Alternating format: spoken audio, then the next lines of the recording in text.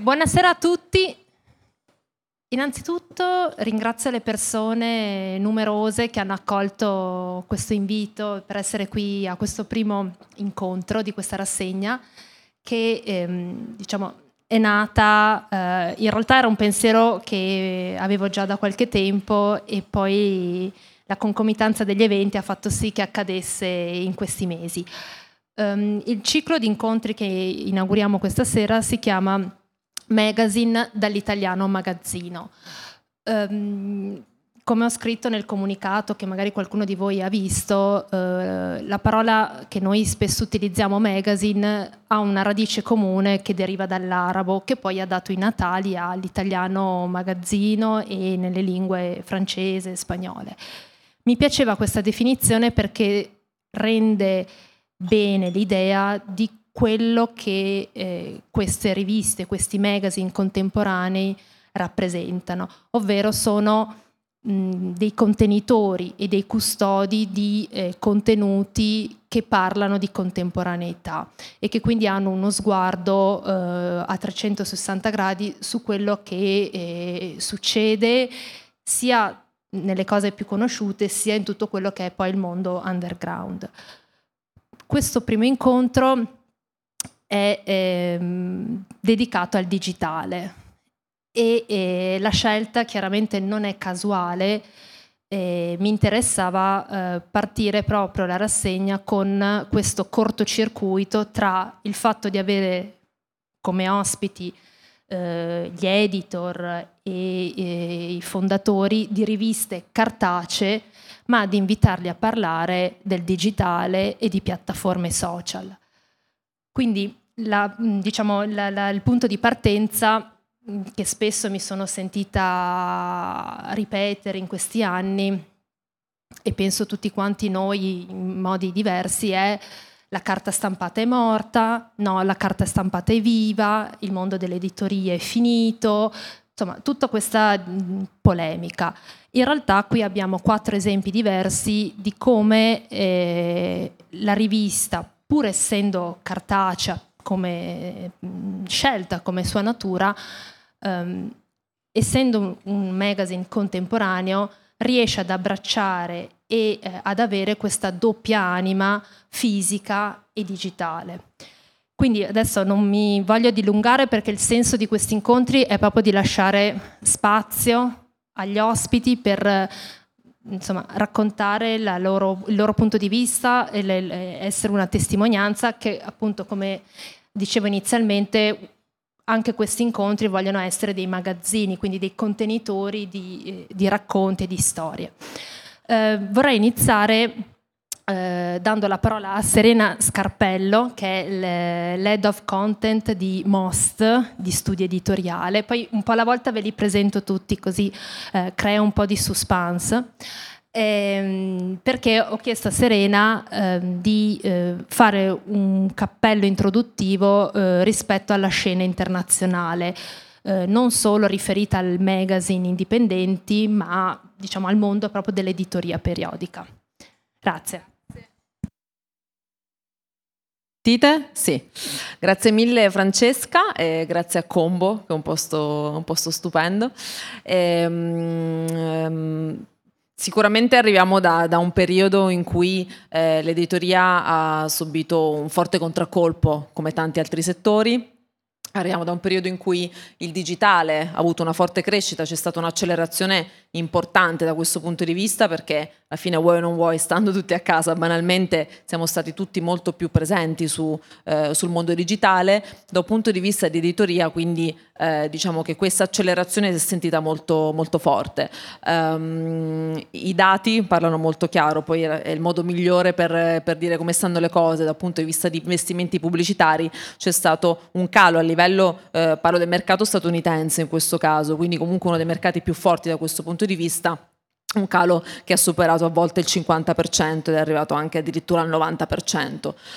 Il New York Times, che è ovviamente uno dei casi più interessanti in assoluto, ha avuto un forte aumento degli iscritti al digitale all'inizio dell'anno, con un leggero calo dal punto di vista di investimenti pubblicitari.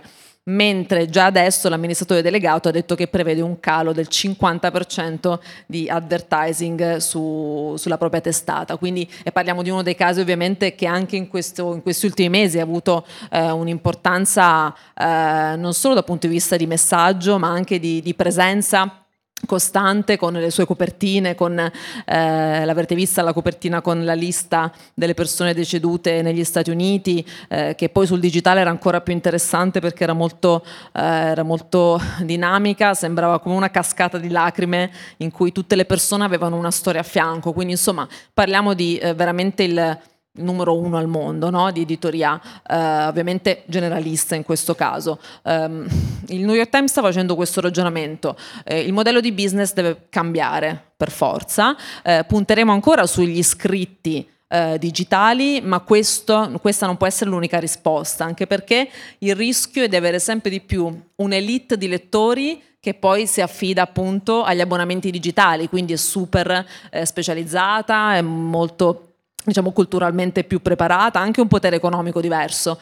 D'altra parte invece un gruppo di lettori e di utenti che si affida alle notizie che girano su quegli editori che fanno forza sul traffico, diciamo sul web, quindi molto spesso dove anche proliferano le fake news, dove comunque l'informazione locale e specializzata è meno presente. Quindi il rischio è un pochino questo, cioè può essere la risposta affidarsi agli abbonamenti digitali, ma c'è comunque un rischio di divisione, diciamo, di un pubblico di utenti, di lettori che oltre al fatto che poi questa elite appunto è piccola, non può coprire tutta diciamo la popolazione mondiale che legge e si informa. D'altra parte ci si può affidare a nuovi modelli di business, quindi lo stesso New York Times ovviamente ha molto spinto sulla produzione di contenuti digitali, sulla propria TV per esempio, quindi utilizzando nuovi formati, le serie eccetera.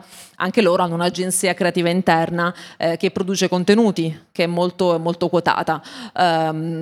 Il tema diciamo che l'unica crescita che si è vista in questi mesi è quella relativa ai giganti del web, quindi Facebook e Google, dove ovviamente gran parte di queste informazioni passano e dove appunto ai quali molti editori si affidano. Da questo punto di vista in entrambi i casi ci sono, diciamo, un lato positivo e uno negativo, e poi chiudo così abbiamo un po' come hai detto tu, un punto di partenza. Quello positivo dal loro fronte è che hanno un potere economico infinito, quindi sono piattaforme che possono investire e continuare ad investire anche post lockdown, post pandemia, e lo stanno facendo, stanno investendo in app per le consegne, per il trasporto. Facebook ha comprato un'app indonesiana proprio dedicata a questo, Google ha reso Google Meet gratuito a tutti quelli che hanno una mail di Gmail, quindi da un punto di vista fanno crescere anche l'economia, la fanno girare. D'altra parte però molti brand si sono staccati da queste piattaforme. In questi giorni Coca-Cola, Starbucks, Adidas hanno già detto che in realtà continuare ad affidare la propria comunicazione, la propria pubblicità a diciamo queste piattaforme dove molto spesso i discorsi di odio si autoalimentano, diciamo appunto stanno un po' cambiando rotta da questo punto di vista, e magari questo può voler dire che si tornerà, anche i brand torneranno ad investire sempre di più su un'informazione di qualità e su magazine e su riviste che fanno questo in un modo diverso, ecco. Quindi diciamo i pro e i contro di questo periodo. Grazie Serena per questo, diciamo, breve panoramica sull'internazionale. Adesso ho invitato delle riviste scegliendole accuratamente, perché tutti quanti voi fate un lavoro molto specifico con il digitale. Vorrei iniziare chiedendo ad Alessio Ascari, fondatore e direttore di Kaleidoscope, perché rispetto alle riviste qui presente, Kaleidoscope nasce una decina di anni fa, nello specifico nel 2009, quindi in un'era, se vogliamo, pre-Instagram, pre-piattaforme social. Ma nonostante, diciamo, la data di nascita, in questi anni siete riusciti, proprio come Kaleidoscope piattaforma, come più volte emerge anche nelle interviste, nel vostro sito, a coniugare estremi, diciamo, direi quasi gli antipodi. Da un lato siete riusciti a costruire una community a livello social. Avete per quanti magari, insomma, vi invito a vedere, avete un profilo social con più di 40.000 follower. Dall'altro, da un paio d'anni, grazie alla collaborazione con Slam Jam, organizzate le attività all'interno di uno spazio fisico che è Spazio Maiocchi. Quindi in un certo senso andate da un estremo all'altro, quindi da una piattaforma digitale a organizzare eventi fisici, mostre, performance. Quindi ti volevo chiedere come riuscite a coniugare queste due anime e quanto l'una influenza l'altra, anche poi passando per la rivista cartacea. Si sente? Sì.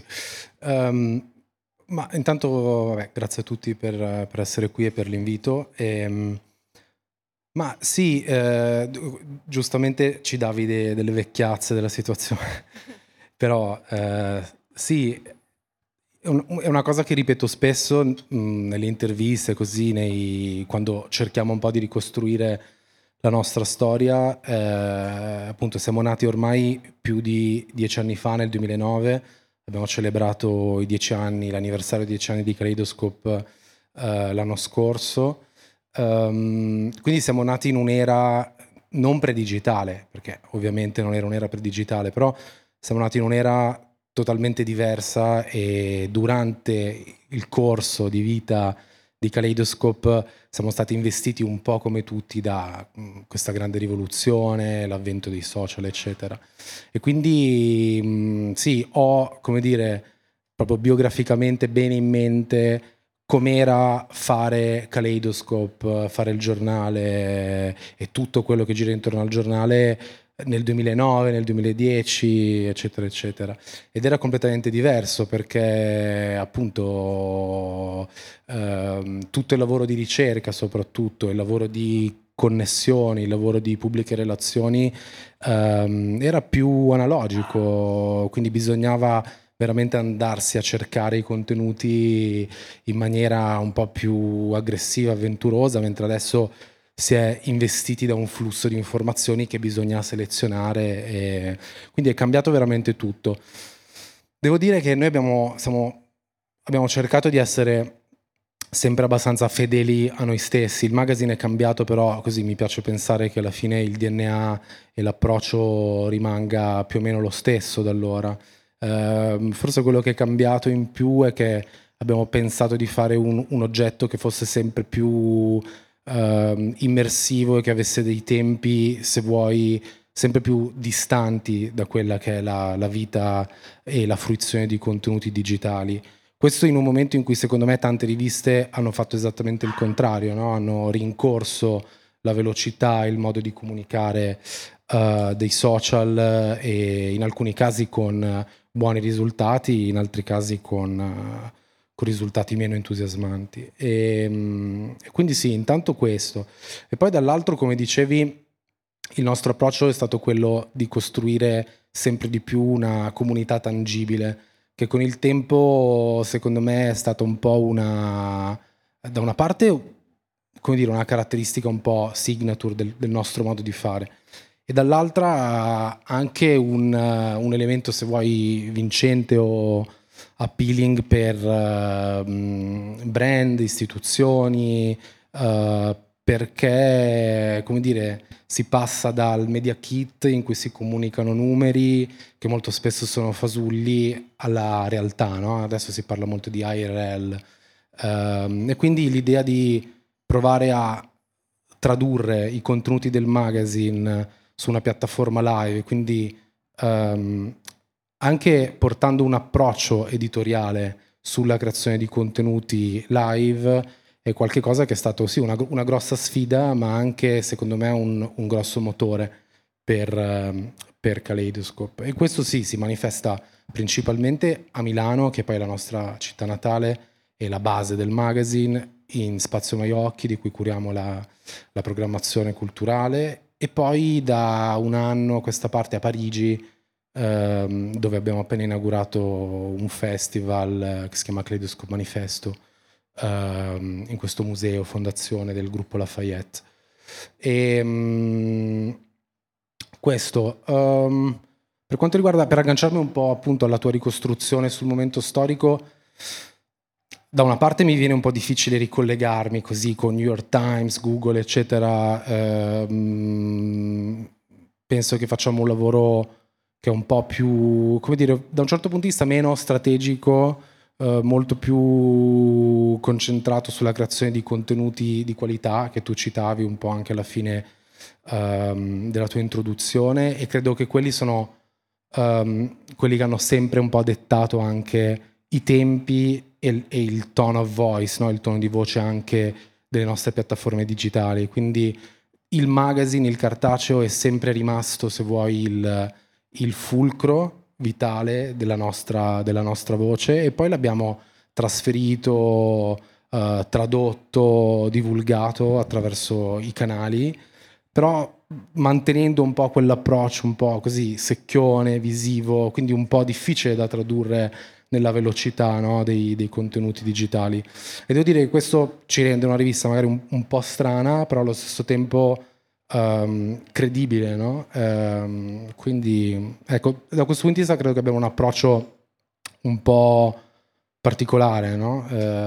Sì, io ti dico, vedendo anche tante e conoscendo magazine stranieri, la community di Kaleidoscope, correggimi se sbaglio, mi sento di dire però che è una community di artisti, cioè siete una rivista d'arte contemporanea, ma quello che c'è attorno e che siete riusciti a costruire sia a livello digitale, social, ma anche proprio con gli eventi, con le mostre, è proprio una community di artisti che spazia dalla musica all'arte, alla performance, e anche appunto nei profili social è molto riconoscibile questo aspetto qua, almeno questa è la sensazione da utilizzatrice. Ecco. Sì, ma guarda, si ritorna anche qui a quel concetto di, no, in real life, di comunità, no? Noi non abbiamo, devo dire, mai inseguito,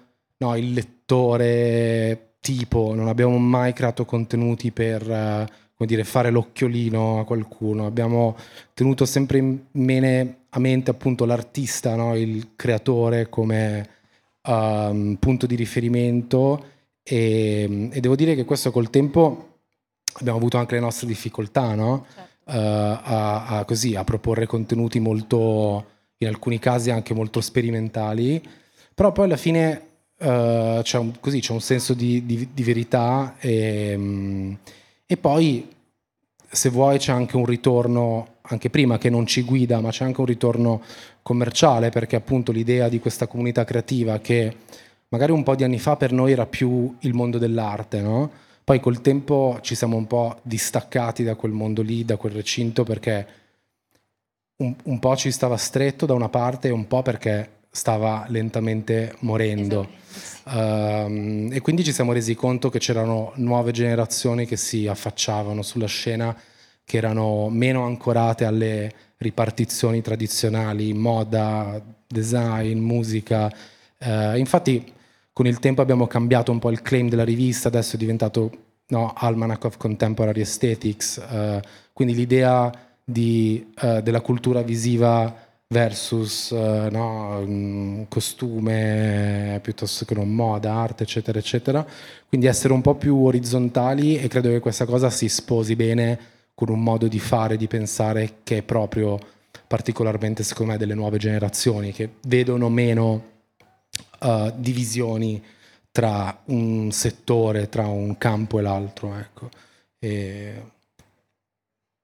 Beh sì, questo è quello che si intende per, diciamo, contemporaneità, cioè tutte queste riviste perché a volte ci si confonde contemporaneo con attuale, ecco. Le riviste che sono qui stasera, ma in generale questo tipo di editoria fa un lavoro sulla contemporaneità, che ha un intervallo temporale molto più ampio rispetto all'attualità, al now, che diciamo è internet, è la news, ed è anche per questo il motivo per cui le riviste, questo tipo di magazine diventano da collezione, diventano oggetti che entrano nelle librerie e rimangono diventando proprio dei libri veri e propri.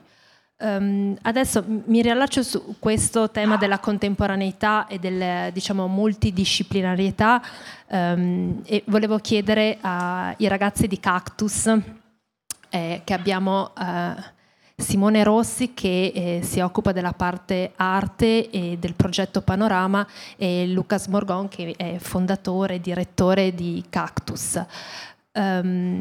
Voi nel vostro profilo e anche sul vostro sito avete scelto di Cactus Digitale, quindi avete proprio anche nella scelta del nome inserito la parola digitale.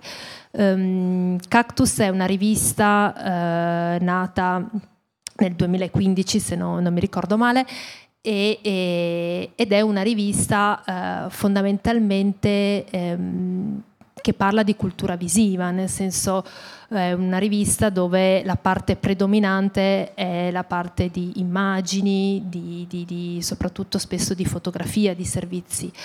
Voi da un po' di tempo avete iniziato un progetto che si chiama appunto Panorama, che prende spunto dalla rivista, dai contenuti che vengono trattati nella rivista, ma assumono un'altra dimensione.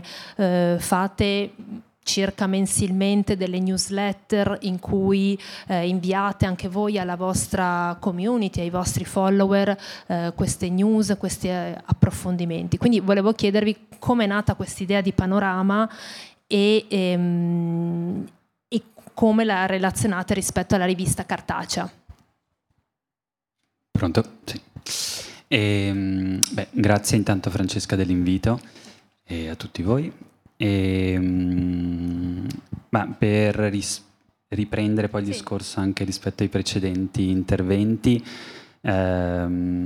Cactus Digital appunto nasce nel 2015 proprio nel momento in cui io, Luca, e poi c'erano anche altri ragazzi all'epoca, Valeria e Gianni, ci confrontavamo con quei mood board digitali che offrivano quelle piattaforme tipo Tumblr. Era proprio quel momento, e per noi è stato il riprodurlo, il proiettarlo in cartaceo è stato automatico, nel senso che era la nostra ricerca, e in qualche modo quasi inconsapevolmente nostalgici di una dimensione analogica che forse nessuno di noi aveva così realmente vissuto. Siamo ovviamente voluti tornare indietro, e quindi quel nostro digital in realtà poi è un fake digital, ma che parla sempre attraverso poi un oggetto, ecco, che materico.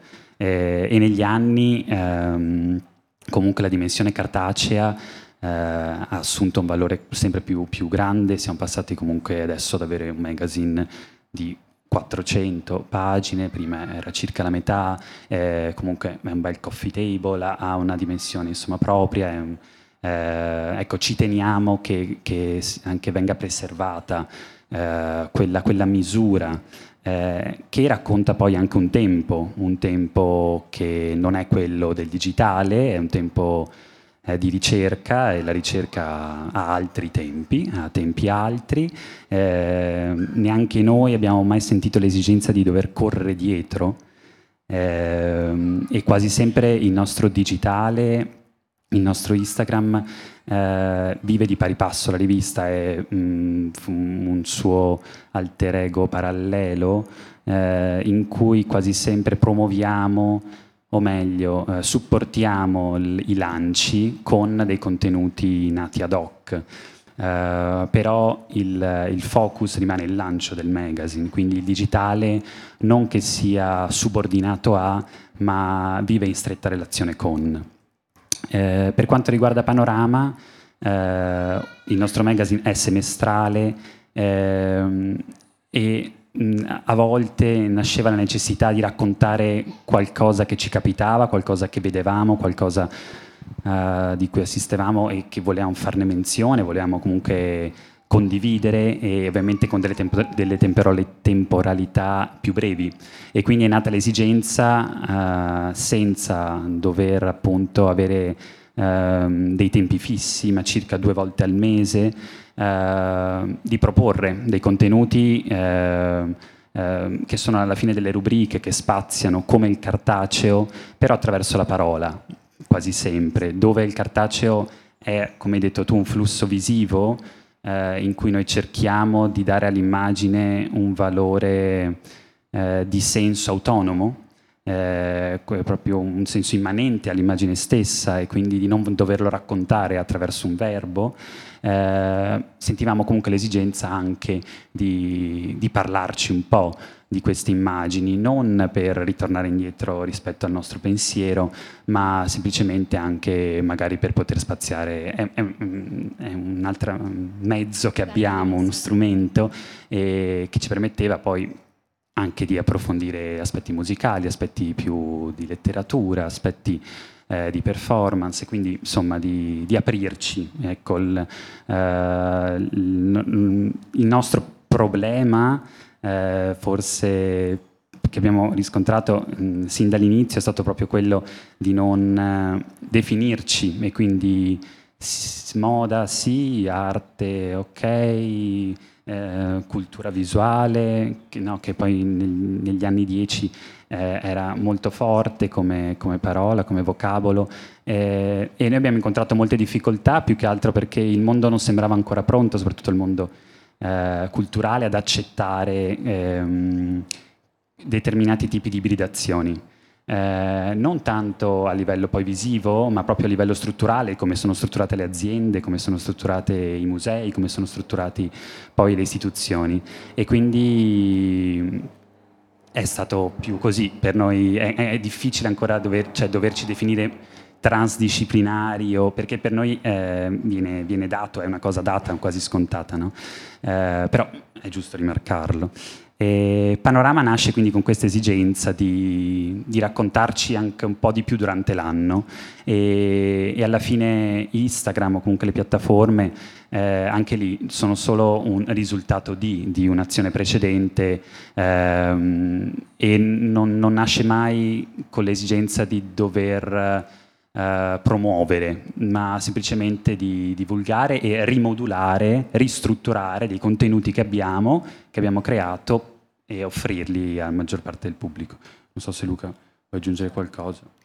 No, in entrambe le testimonianze torna questo tema del tempo, il fatto di non avere fretta nella creazione dei contenuti, e anche che la ricerca, la sperimentazione necessitano di tempo, e infatti la maggior parte di questi magazine ha delle uscite semestrali, che significa che ogni 2 volte all'anno circa esce il magazine. Questo fa sì che nel mezzo ci sia una necessità di mantenere l'attenzione, e appunto, come dicevi, Panorama permette di mantenere anche un contatto con il proprio pubblico di lettori, e di mantenere l'attenzione nei mesi che intercorrono tra un'uscita e l'altra. Sì, è proprio, come definisce la parola, un panorama, è una veduta, sì, che un po' vuole sottolineare il fatto che durante quei 6 mesi in cui noi produciamo come agenzia e poi facciamo la nostra ricerca per il magazine, non siamo fermi, ma semplicemente c'è poi una rosa di persone che ci aiutano, che collaborano, che poi definiscono anche Cactus, perché poi noi siamo comunque un team molto orizzontale, ecco, quello fuori di dubbio, e quindi è anche per dar modo a tutti di offrire quello che hanno da dire. Grazie. Adesso ho invitato i ragazzi di C41, nello specifico Luca Caizzi è fondatore e direttore della rivista, e Riccardo Fantoni Montana è Head of Content, perché voi invece avete la storia di C41 è leggermente diversa, ovvero C41 nasce come rivista online, e solo successivamente diventa cartacea, e questo rispetto anche alle testimonianze di prima è già diverso. Aggiungo anche che voi invece sui social, nello specifico Instagram, avete un vero e proprio piano editoriale, oltre che un'attività direi di scouting che fate attraverso le piattaforme social. Quindi ecco, vi chiedevo invece il lavoro che fate voi come C41 e come agenzia. Sì, grazie mille per l'invito. Sì, effettivamente C41, se non fosse esistito il digital, non esisterebbe a questo punto, perché a parte insomma prendere il nome da lo sviluppo della pellicola, quindi quando è nato abbiamo insomma il nostro focus era mirato alla pubblicazione di fotografia analogica. Il problema è che siamo nati nel 2011, quindi abbiamo quasi 10 anni di età. Nel momento in cui siamo nati abbiamo vissuto il passaggio al digitale, quindi c'era pochissima fotografia analogica contemporanea. Siamo arrivati ad un certo punto che non avevamo più progetti da pubblicare, eravamo davvero in difficoltà, e quindi per mantenere attivo insomma, la ricerca, la pubblicazione, siamo ricaduti nella storia della fotografia. Okay? La pubblicazione della storia della fotografia e le nostre conoscenze del web ci hanno permesso di avere dei numeri interessanti. Infatti i primissimi articoli di C41 erano scritti in italiano, ed era perché insomma scrivevamo il magazine da qui, e quindi volevamo rivolgerci ad un target nazionale. E invece insomma, leggendo i dati, cosa a cui non siamo poi stati più così legati, ma quei dati lì ci hanno detto: ok, i vostri lettori sono oltreoceano, quindi dovevamo necessariamente cambiare lingua, e l'abbiamo fatto subito dopo 6 mesi dalla nascita, e abbiamo deciso che poteva avere un senso questo progetto. Quindi sì, fondamentalmente C41 è un archivio, lo è sempre stato, ce lo siamo dimenticati a volte, ma nasce proprio come uno strumento per poter archiviare roba. Nel 2011 c'era pochissima roba, a parte il Flickr, che comunque è nato successivamente, dove potevi appunto fruire del contenuto fotografico in maniera ordinata.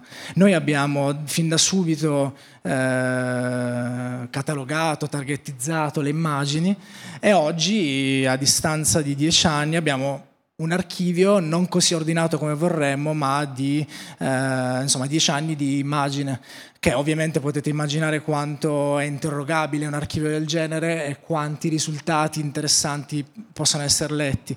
Quello che in questo momento, quello di cui mi piace parlarvi, è sicuramente il fatto che riflette la visione del mondo di persone assolutamente contemporanee.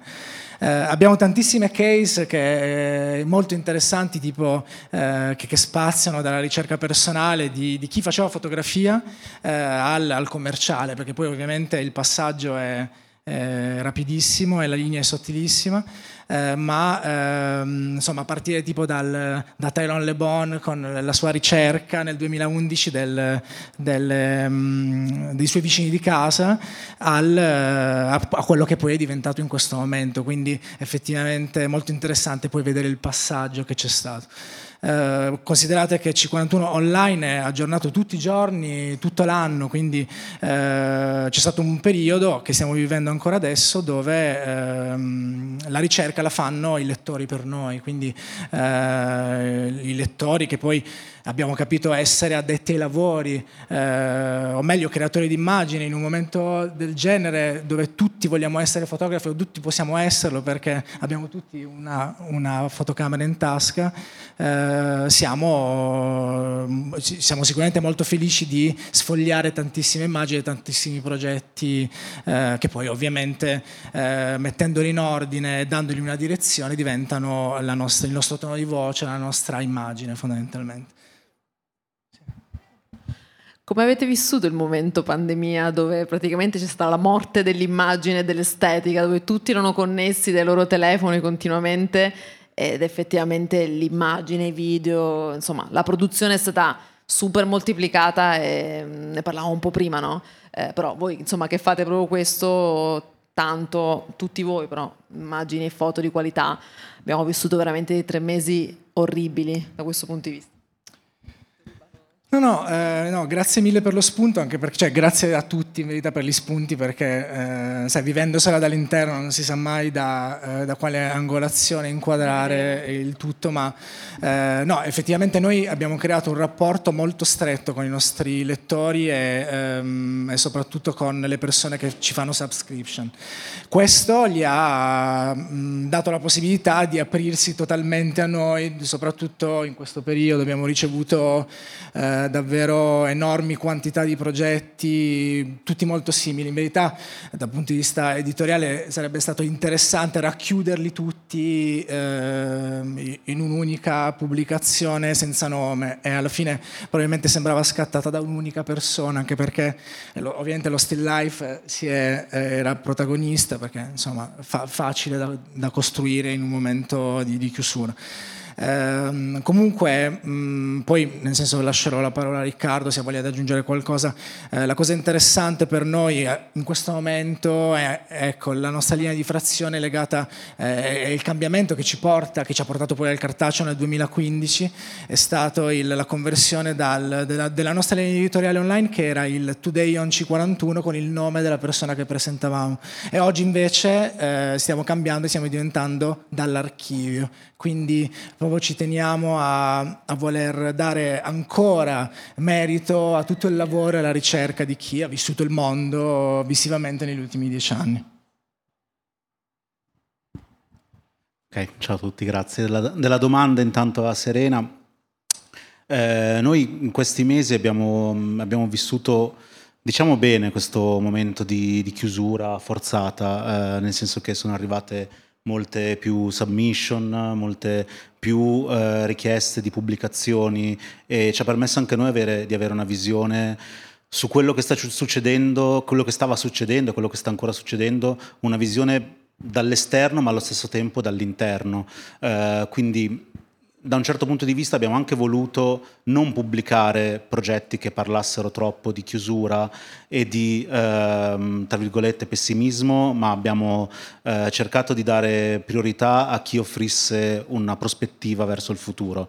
Diciamo che il nostro approccio è stato poi guardare avanti e scegliere tra le varie submission i progetti che mostrassero più una visione più aperta, più lungimirante di quello che sta succedendo, a partire dal progetto di Still Life, come diceva Luca, alla storia. Comunque abbiamo sempre guardato verso questa direzione. Poi parallelamente abbiamo anche avviato una rubrica video in cui abbiamo interrogato delle persone vicine al nostro network, e fotografi e artisti che saranno presenti sul prossimo numero che uscirà a settembre, e li abbiamo proprio interrogati sul futuro, sulla loro visione del futuro e che soluzioni e approcci potessero portare a questa situazione. Diciamo che noi l'abbiamo vissuta così, senza scoraggiarci.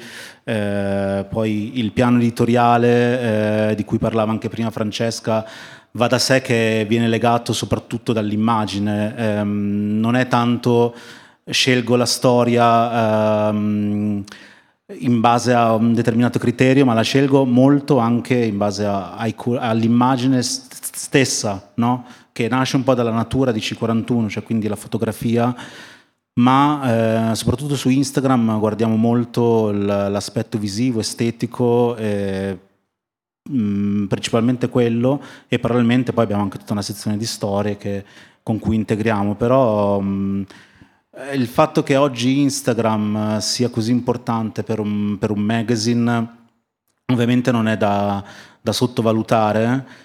Però secondo me si può andare ancora oltre, e qui mi ricollego al discorso che faceva Serena su anche il discorso di inserzioni pubblicitarie e anche all'attuale condizione che sta vivendo Facebook sul boicottaggio, sulle campagne advertising.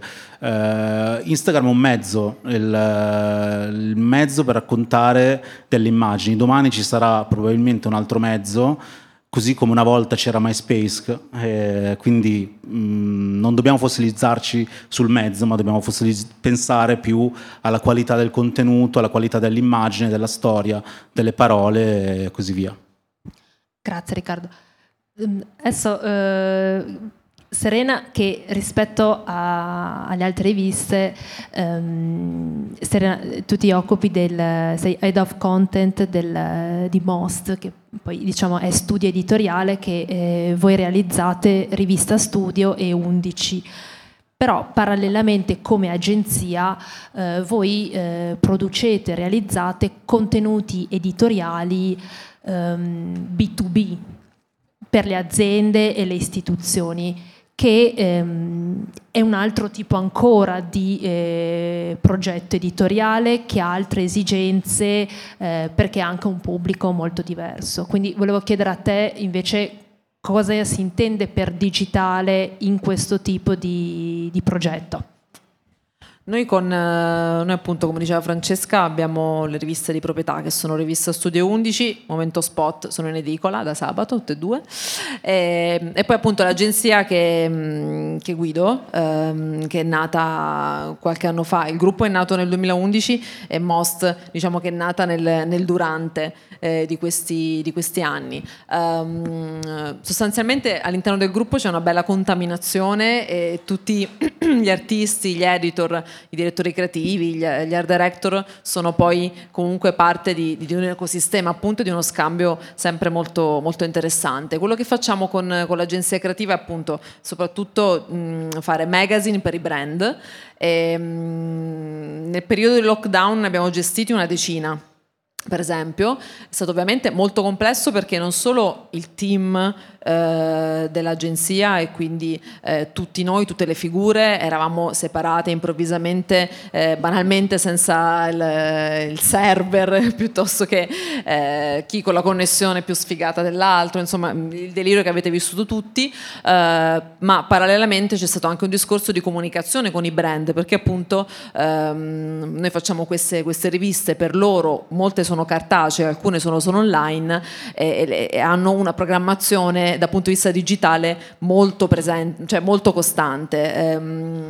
È stato non semplicissimo. Quello che ho notato è che tutti in qualche modo hanno voluto sperimentare qualcosa di nuovo.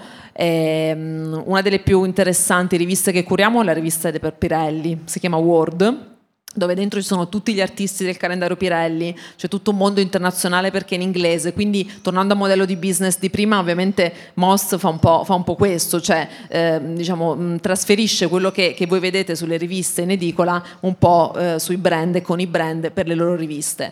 Con loro abbiamo adesso in uscita un numero molto interessante su un nuovo mondo che in qualche modo si è delineato in questi mesi, perché loro fanno macchine, fanno gomme, quindi praticamente crisi, sostanzialmente vuol dire quello, ma non si sono mai buttati a terra, anzi sulla comunicazione hanno voluto veramente lanciarsi in avanti e cercare di definire quello che sarà il mondo dopo questo periodo. Loro come altri brand, ora stiamo lavorando in una rivista di urbanistica. Ovviamente super interessante parlare con gli architetti, dalle archistar a veramente agli ingegneri che lavorano sul campo, anche loro fermi per un po', stanno cercando di ridisegnare una nuova percezione di vivere le città. Questo posto tra l'altro è proprio un simbolo di come si vive la città, perché è un posto che vive per i locali ma anche per le persone, per gli altri, per quelli che vengono da fuori. Ecco, è interessante lavorare con questi brand per capire come anche loro si stanno muovendo e come stanno ragionando. Tutti hanno voluto sperimentare formati digitali nuovi, quindi abbiamo fatto molti più video rispetto a prima, cercando di evitare i video da casa e quelle cose che dicevo prima. Era un po' anche una provocazione, nel senso che le dirette sono state veramente, secondo me, un po' la morte dell'estetica da questo punto di vista in questo periodo, per chi fa immagini, comunque chi si occupa di cultura visuale su più fronti. Per fortuna i nostri brand ci seguono molto, perché poi ovviamente vengono da noi perché amano le nostre riviste e il nostro modo di lavorare, e abbiamo potuto sperimentare davvero cose interessanti. Le Amp Stories per esempio sono state un esperimento molto mi è piaciuto molto, sono sostanzialmente come delle storie di Instagram che però possono essere fruibili su tutte le piattaforme. Credo che questo sia un modo nuovo di fare comunicazione.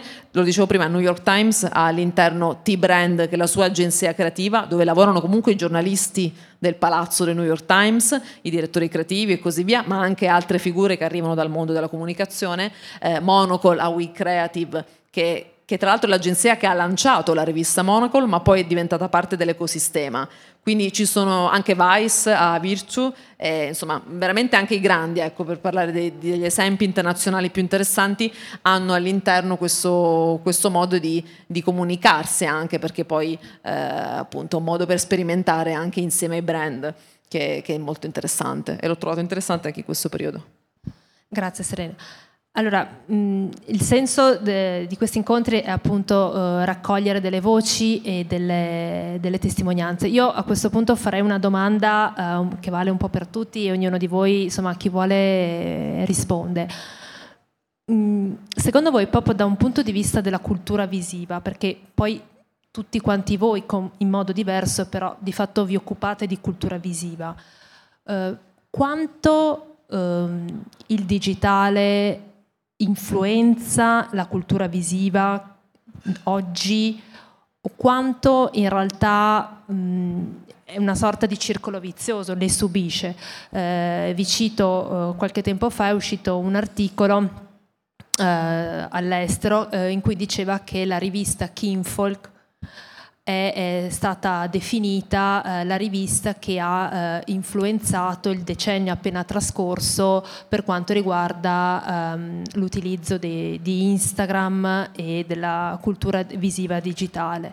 Ecco, quindi volevo chiedervi, pensando anche in prospettiva, anche rispetto a quello che diceva Serena, di questi mesi che chiaramente hanno cambiato certi modi di fruire dell'immagine e dei contenuti, come questo può influire su quello che noi siamo abituati come cultura visiva. Cito Fantastic Man, che ha cambiato formato, diventando un formato quadrato che richiama il quadrato di Instagram. Quindi come pensate possa essere nei prossimi anni? È a libera risposta, non sentitevi obbligati. Io al volo vai. dico solo che noi pensiamo ormai da mesi abbondantemente. Io sono da un anno nel gruppo, quindi posso parlare per poco tempo, ma prima digitale e poi il resto. Quindi proprio nel momento in cui ragioniamo su un qualcosa da fare, pensiamo prima al digitale e poi alla trasposizione cartacea.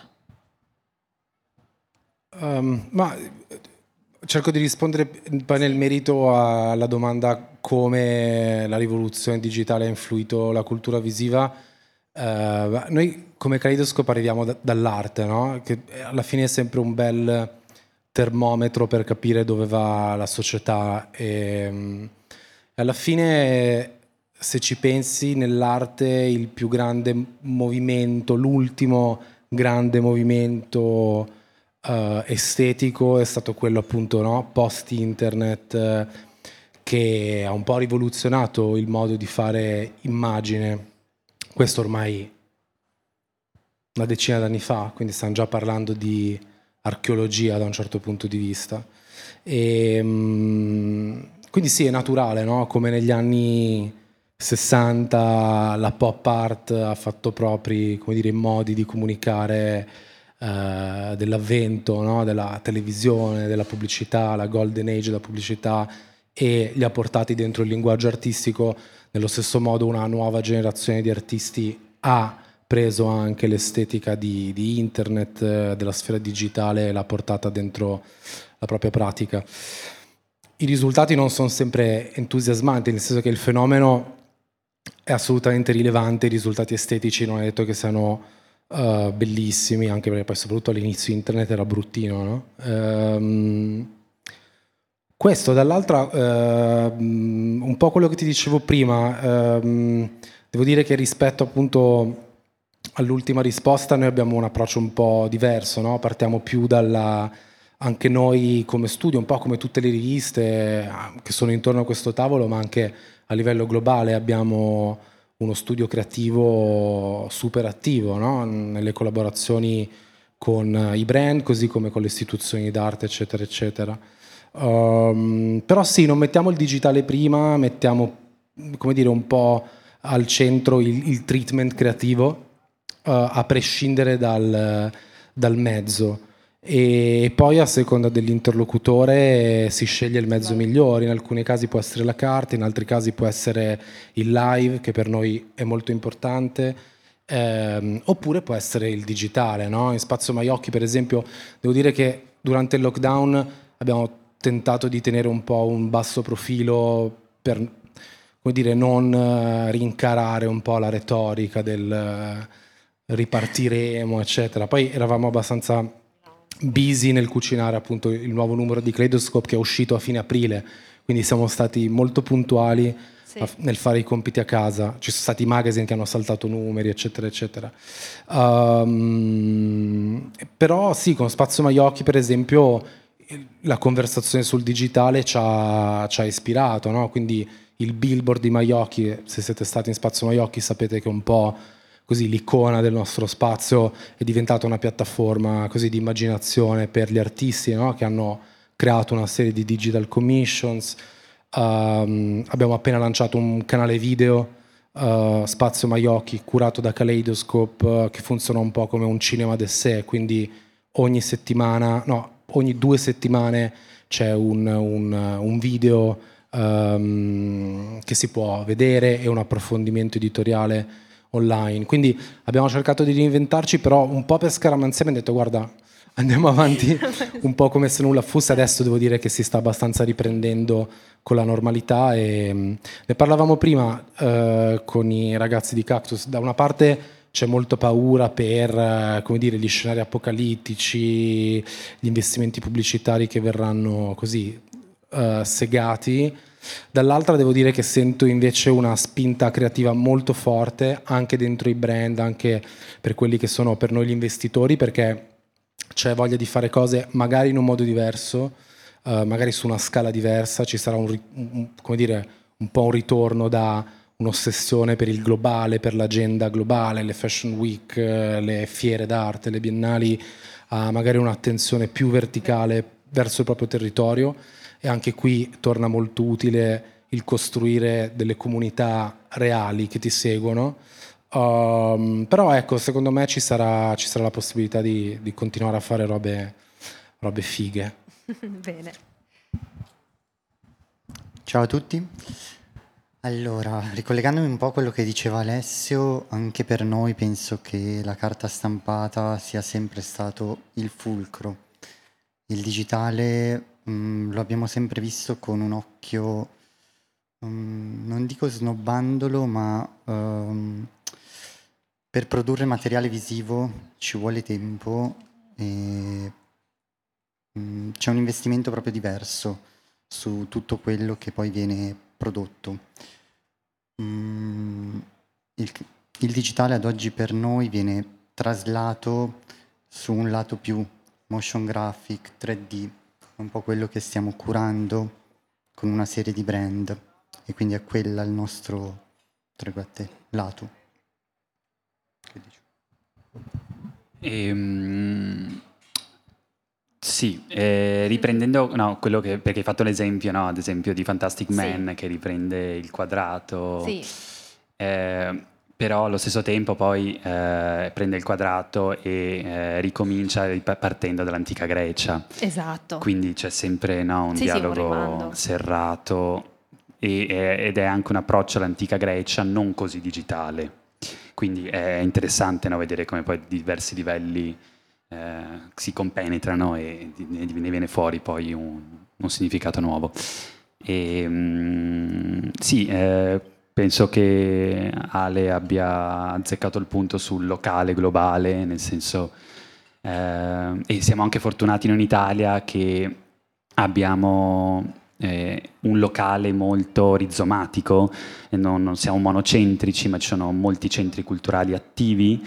Ogni città ha comunque una sua scena rispetto ad altre comunque realtà anche europee dove al di fuori della capitale succede, ma non così, non per un determinato tipo di pubblico, e quindi in Italia, dove il locale è sicuramente più radicato del nazionale e dialoga più a stretto contatto direttamente col globale, penso che per noi sia un momento propizio, fecondo, per poterci proprio ripensare, sia proprio come community poi editoriale, di publisher, e anche proprio per toccare un nuovo pubblico o comunque tornare alla realtà. Ecco, penso che un'importante lezione del digitale sia quello comunque di non dimenticare la realtà, perché dopo, quando si perdono certi confini, come è successo in questi 3 mesi, vediamo che l'immagine, nel momento in cui diviene tutto, perde ogni suo potere poi comunicativo, e quindi sì, fondamentalmente è questo. Un aneddoto nostro, secondo me carino, a proposito di agenzie eccetera, avevamo, per il numero che è uscito appunto inizio maggio, una cover story in collaborazione con Gucci, dovevamo scattarla, e naturalmente nei mesi precedenti è saltato tutto, no? Il photoshoot doveva essere appunto sulle Alpi eccetera, doveva arrivare gente dagli Stati Uniti, dalla Giamaica, e quindi abbiamo provato a immaginarci con loro. La cover story la scatteremo quest'estate, uscirà sul Fall Winter di Kaleidoscope, però nell'immediato per lo Spring Summer abbiamo provato a immaginarci in dialogo con loro un formato di collaborazione alternativo, no? Questo per dire come le limitazioni a volte possono diventare delle opportunità, dei motori per delle soluzioni creative, e abbiamo lanciato il primo numero di Kaleidoscope Comics, che è questa fanzine, almanacco allegato al nuovo numero di Kaleidoscope, e sostanzialmente abbiamo costruito un fashion editorial con al centro Kelsey Lu, che è questa cantante, performer, musicista americana, e il fumettista Terrell Williams, che è un artista di Miami, ha reinterpretato tutta la collezione Spring Summer di Gucci, quindi a tutti gli effetti un fashion editorial, però allo stesso tempo è un fumetto. Poi ci sono state delle attivazioni proprio ieri sera digitali con un Instagram live, eccetera. Quindi questo per dire che sì, appunto, ancora una volta ci sono degli intoppi che poi magari si possono rivelare delle opportunità. Ecco, sì. Grazie. Sì, chiudiamo sempre noi con questo ormai... pensiero e facciamo nostre tutti i pensieri altrui, però effettivamente è utile, perché noi siamo tra quelli che hanno saltato l'uscita, perché siamo in uscita del numero 10, che per noi è un numero importante, insomma, volevamo festeggiarlo per bene e non eravamo pronti. Detto ciò, tutti riconosciamo i valori del digitale, insomma è impossibile non vederli, e ci fa comodo, tra virgolette, dire che nulla va bene nel digitale, quando invece abbiamo bisogno di prenderci più tempo. Noi in verità è dal 2015 che abbiamo deciso di rallentare un po', perché, come vi ho raccontato prima, la richiesta da parte di una pubblicazione è molto alta, e quindi investiamo tantissime energie nel rispondere a tutti, anche in maniera negativa. Nel 2015 abbiamo deciso, quindi nel momento in cui ci siamo resi conto di chi era il nostro lettore a tutti gli effetti, abbiamo deciso di spostare un po' la nostra attenzione, di parlare ad un target leggermente più ampio. E questo, come conseguenza, ha fatto nascere il nostro cartaceo.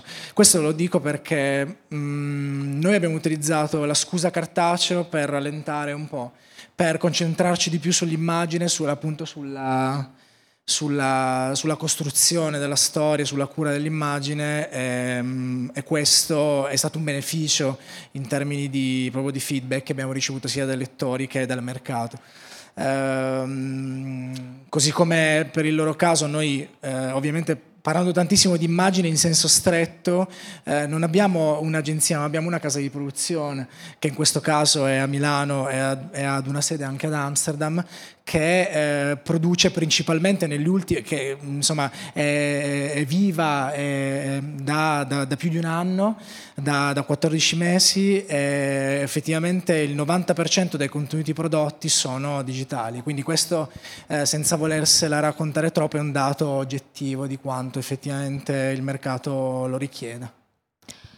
Allora, io ringrazio... scusa, volevi dire qualcosa, Riccardo? Perdonami. No, vai. vai pure. No, vai. Vado? Vai. No, prima, ascoltando anche un po' tutti i discorsi degli altri ragazzi, pensavo semplicemente a questa metafora che viviamo soprattutto noi in redazione. Io poi sono lì da un anno e qualcosa, quindi ho visto per ora, ho curato la realizzazione di 2 numeri cartacei e circa 700 post online, considerando che ne esce uno al giorno, facendo 2 conti, anzi anche qualcuno di più.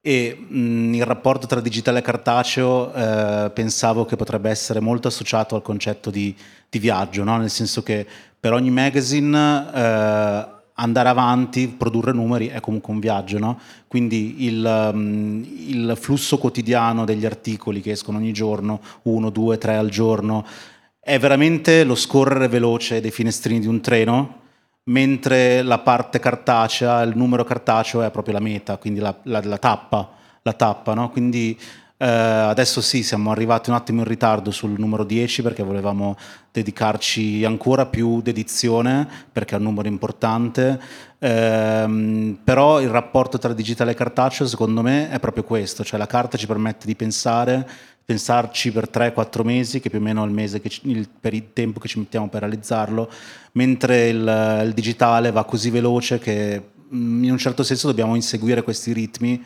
e andare avanti aspettando sempre poi una nuova tappa, una nuova destinazione che è il numero cartaceo. Grazie Riccardo. Io ringrazio tutti gli ospiti per aver partecipato e anche il primo incontro, almeno personalmente dopo tutti questi mesi, quindi diciamo mi fa un po' strano vedere tutta questa gente insieme. Lasciatemi ringraziare Combo perché ha dato l'ospitalità, ma è proprio una collaborazione. So che molti erano già stati qui, conoscono questo spazio, altri invece la prima volta, e mi sento di segnalarvi, se tutti quanti faremo un po' di vacanze più italiane quest'estate, di andare a Combo Venezia, che è un posto bellissimo, eccezionale, e poi c'è Torino chiaramente. Non farei domande, nel senso, per un po' toglierci dall'impasse che poi nessuno alza la mano, e un po' perché insomma penso che di stimoli, suggestioni, spunti questa sera ne siano emersi molti. Grazie mille a tutti, buona serata.